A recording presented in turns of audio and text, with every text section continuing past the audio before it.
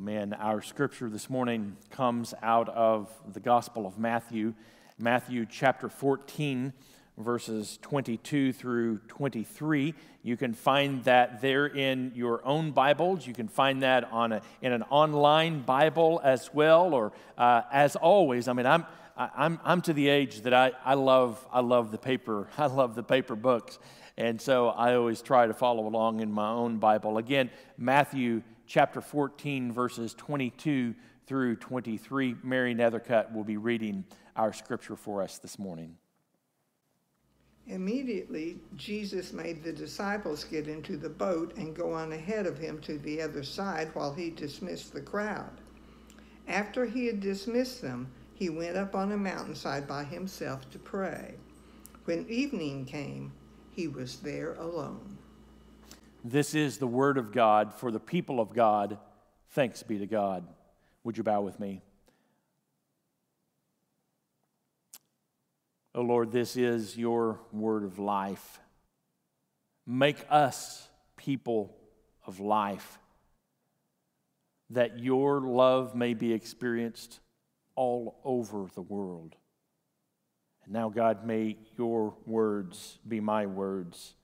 May your thoughts and your meditations be our thoughts and our meditations, so that they all may be a blessing, an offering to you, O God, our Redeemer. Through Christ our Lord, we pray. Amen. When I was growing up, I felt alone as a child. I was not necessarily a lonely child, but oftentimes I felt alone as a child. Now, I had 4 older siblings. Some of them are watching this sermon today, so I won't say too many things about them. But I remember having a sense of being alone when I was a child. In fact, at one point, whenever I watched my older siblings grow up and move away and abandon me, or at least that's how I took it as the youngest of the children. They grew up that natural process of growing up and moving away. I vowed when I was a young boy that I would never need anyone again in my life. I was hurt. I was so hurt from their natural rhythm of growing up and leaving home that I became even lonely. I had thoughts that I would one day get married and I would one day have children, so that I could take care of those children and I could take care of a wife. Even after I met Amy, I never thought that I would actually need her. I had found someone to care for, and then it happened. I realized that I needed her, and it scared me to death. Absolutely scared me to death. I had spent so much of my life alone, and now that I needed someone, I was absolutely terrified. In fact, I tried to jump out of that relationship with her, but she began to help me realize that we had a need for one another. And that was a lesson that was so vitally important to me. And I think that it's important for all of us to understand. I didn't realize what was really at the heart of my fear was the fear of being alone. It wasn't my fear that I would never need anyone. In fact, what my fear really was that I was terrified of being alone. And that's a natural fear of being alone. Now, today we're continuing our short sermon series dealing with our fears. Last week we looked at the fear of the unknown. And certainly last week was an important day in the life of our church. In 1995, on April the 16th, that last Sunday that we worshiped in our old sanctuary, we didn't know what laid in front of us. We didn't know what was in store for us as a church. And likewise, as Oklahomans, as Americans, we didn't know what was coming on April the 19th. And sometimes the fear of the unknown can terrify us so much, can petrify us so much that we become unable to move forward because we don't know exactly what's coming on the other side. But God has called us to continue to put one step in front of the other. And we also saw how God knows what's on the other side. And we've seen that as you've heard me say so many times, the worst thing is never the last thing. And so God recognizes that, and God has a plan for each and every one of us. And so today we turn our attention to our fear of being alone, to our fear of being alone. Many experts say that fear of being alone drives many of our other fears that we have in our lives. Loneliness is simply the feeling of sadness that comes from a sense of social isolation, from feeling alone as though we have no real companion with whom to share our lives. Let me say that again. Loneliness is the fear of sadness that comes from a sense of social isolation, from feeling alone as though we have no real companions with whom to share our life. And I would suggest that during this season of social isolation, we have a fear of being alone. The feeling of being alone and lonely is more prevalent today than likely it has ever been in the history, at least in Western history. While several health experts warned about the potential fallout from social distancing during this time of this global epidemic, few appreciated how deeply this would impact us. We miss our families. We miss our friends. We miss our workspaces even, and so many other social habits that we took for granted. We miss being able to go to a restaurant and sit at a crowded restaurant and hear the hustle and bustle. We even, dare I say, we even miss standing in line when we're in the midst of other people. We miss all of those things. Perhaps most revealing in this need of and this fear of being alone is a recent story that some have begun to turn to telemarketing calls and calls from banks. We've started answering those telemarketing calls because we just want someone to talk to. It doesn't matter who it is. It doesn't matter if it's a stranger. We just want to talk to someone. This need for social interaction has pushed many of us even deeper into our social media platforms.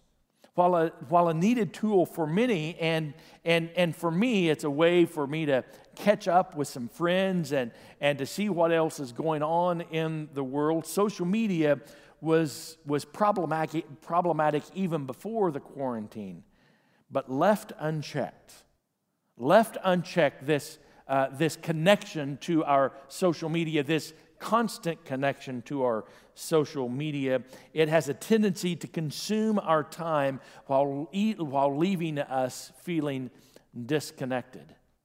What I have found through social media is like being on social media is like drinking salt water. It can give us the illusion of social connection while actually inflaming our desire. It's a poor excuse for real connectedness.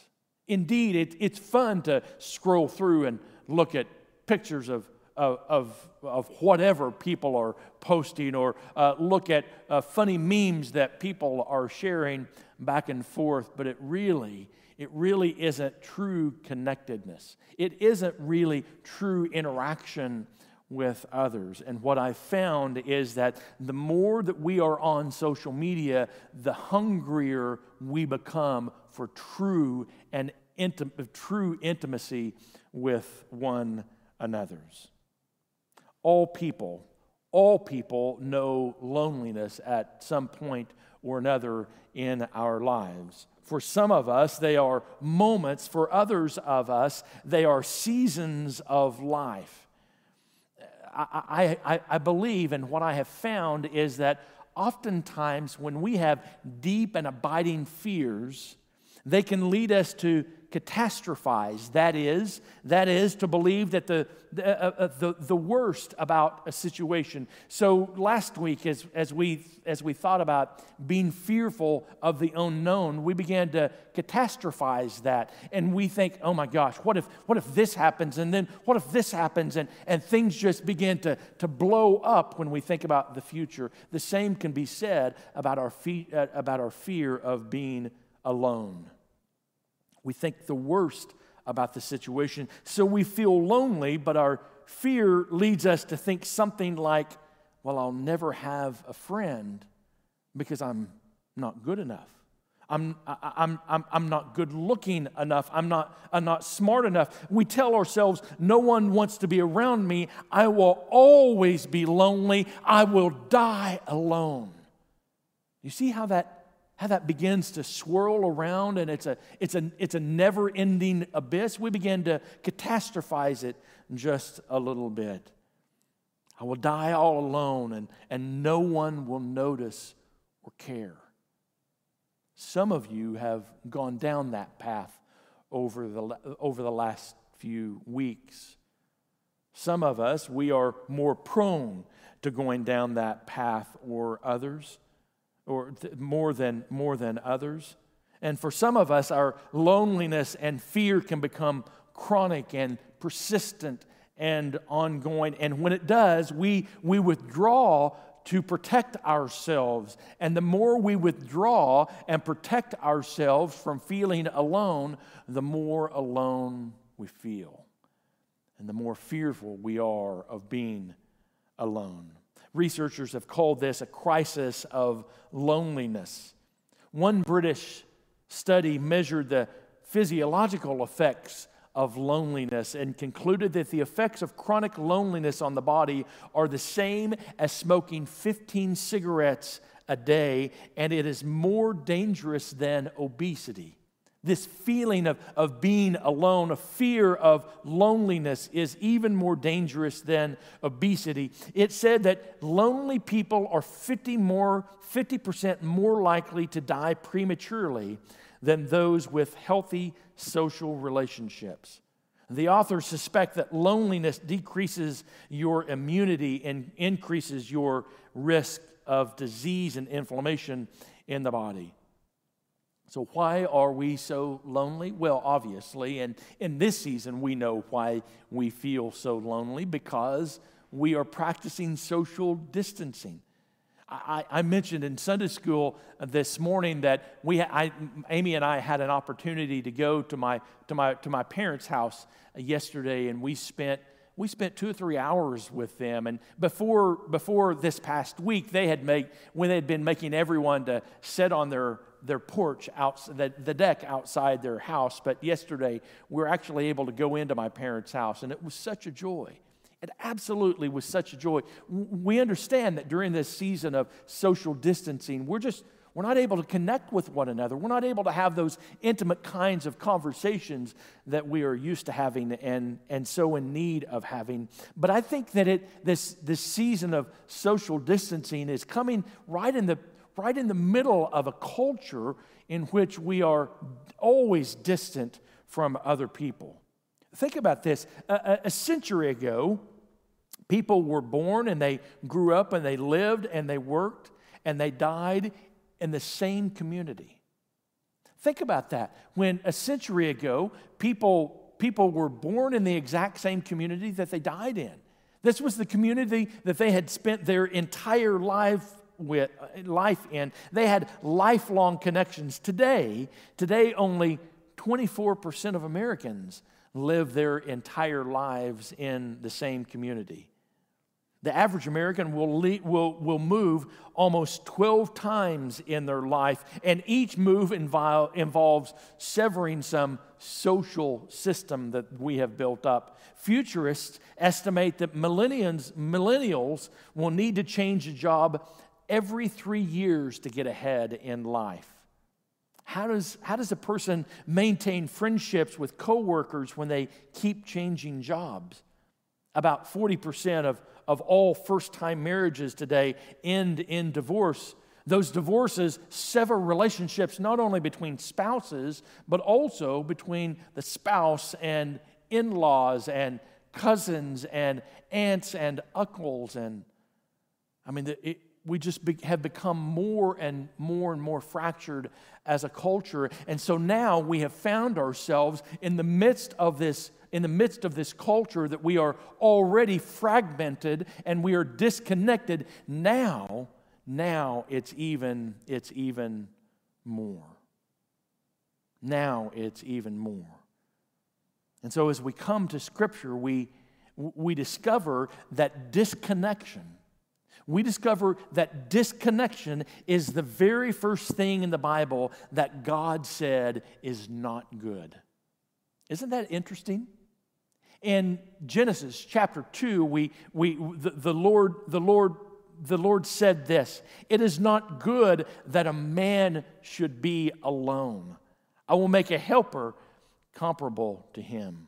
The first man who ever lived on the planet suffered the pain of being alone, and God said that it is not good. It is not good for people to be alone. And the Bible tells us of stories of others along the way. Think of Noah, who preached for 120 years, and not one person was converted. Not one person. He and his family were alone when they were saved through the flood. Think about Hagar, who had gotten into domestic difficulty and ended up in the desert. And if you read that story, that's about the loneliest story you could ever that I find in Scripture. She was all alone, absolutely all alone. And then in what I believe is likely the loneliest verse in all of Scripture, Psalm 142, in verse 4, David says, "Look on my right hand and see, for there is no one who acknowledges me. Refuge has failed me. No one cares for my soul." Did you hear that? Look on my right hand and see, for there is no one who acknowledges me. Refuge has failed me. No one cares for my soul. The Bible doesn't try to hide this feeling of loneliness and being alone. Indeed, Jesus, we find being alone time and time again. I don't find, however, that when Jesus is alone, he feels like he's all alone. I don't think that he thought that he was all alone when he really was alone. Our Scripture today is one of those many instances in which Jesus finds himself alone on a mountainside. In this instance, he's alone on the mountainside to pray. He has sent his disciples on ahead of him. And then as Miss Kendall retold the story, how he then, it was in the middle of the night, the disciples were on the boat. They were out in the middle of the Sea of Galilee, and all of a sudden, again, I have a sense that they felt like they were all alone until they realized they weren't all alone. They saw something across the water, and they thought maybe it was a ghost, but instead they recognized it was Jesus. And Peter, feeling all alone, he wanted to come to his Savior. And he too began to walk on that water. Have you ever recognized when Peter began to sink? When he began to think that he was yet again all alone. He took his eyes off of Jesus. He took his eyes off of his Savior, and he began to focus on those waves and that wind that was around him. And then he thought that he was all alone. And when he felt like he was all alone, he began to sink. He began to sink. Time and again, when Jesus was alone, he didn't feel lonely. So why was that? Why was that? Well, when Jesus was alone, he wasn't alone. And the same rings true for us. When we are alone, we are not alone. When we are alone, we are not alone. Psalm 139 is one of the most well-known psalms in all of that book. It's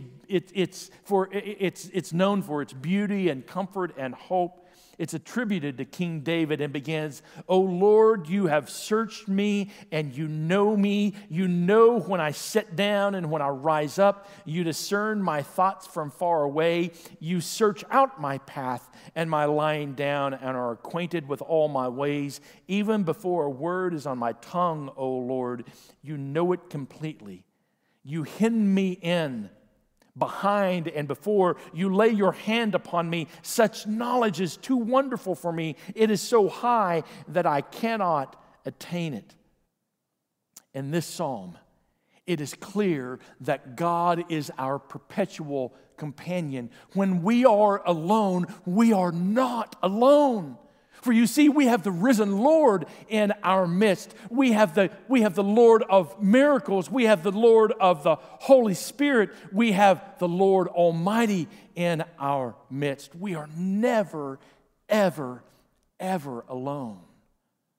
Those of you who are in your apartment or in your house and you are all, when you think you are all alone right there where you are in front of your screen, you're not alone. The Lord is with you. The resurrected Jesus Christ is with you. When we feel like we are alone, indeed, we are not alone. We need community. And one of the reasons that we need community is in community, it reminds us that we are never alone. One of the reasons that I can hardly wait to get back to in-person worship is so that I can see the very Spirit of Christ in your faces.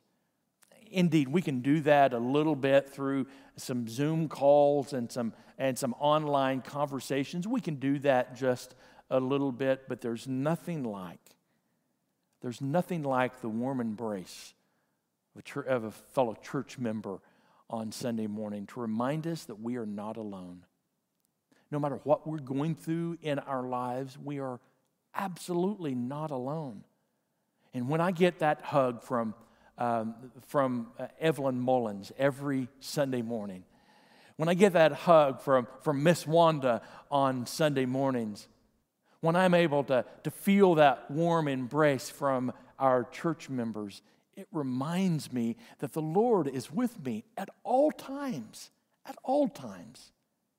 You see, when we are in community, it's an opportunity for us to remind one another that you're not alone. Not only are we with one another, but we're also reminded that the Lord is with us as well. This coming fall here at First Church, we're going to begin a new initiative. For the last few years as I have been here, I have heard so much about the amazing things that have gone on here at First Church, and many of those we have let slip by the wayside. One of those things that I have heard so much about are the community groups, the home groups that we used to have here at First Church. One of the things that I've recognized, and many of you have heard me talk about it, is that here at First Church, it is as if we are in a community desert.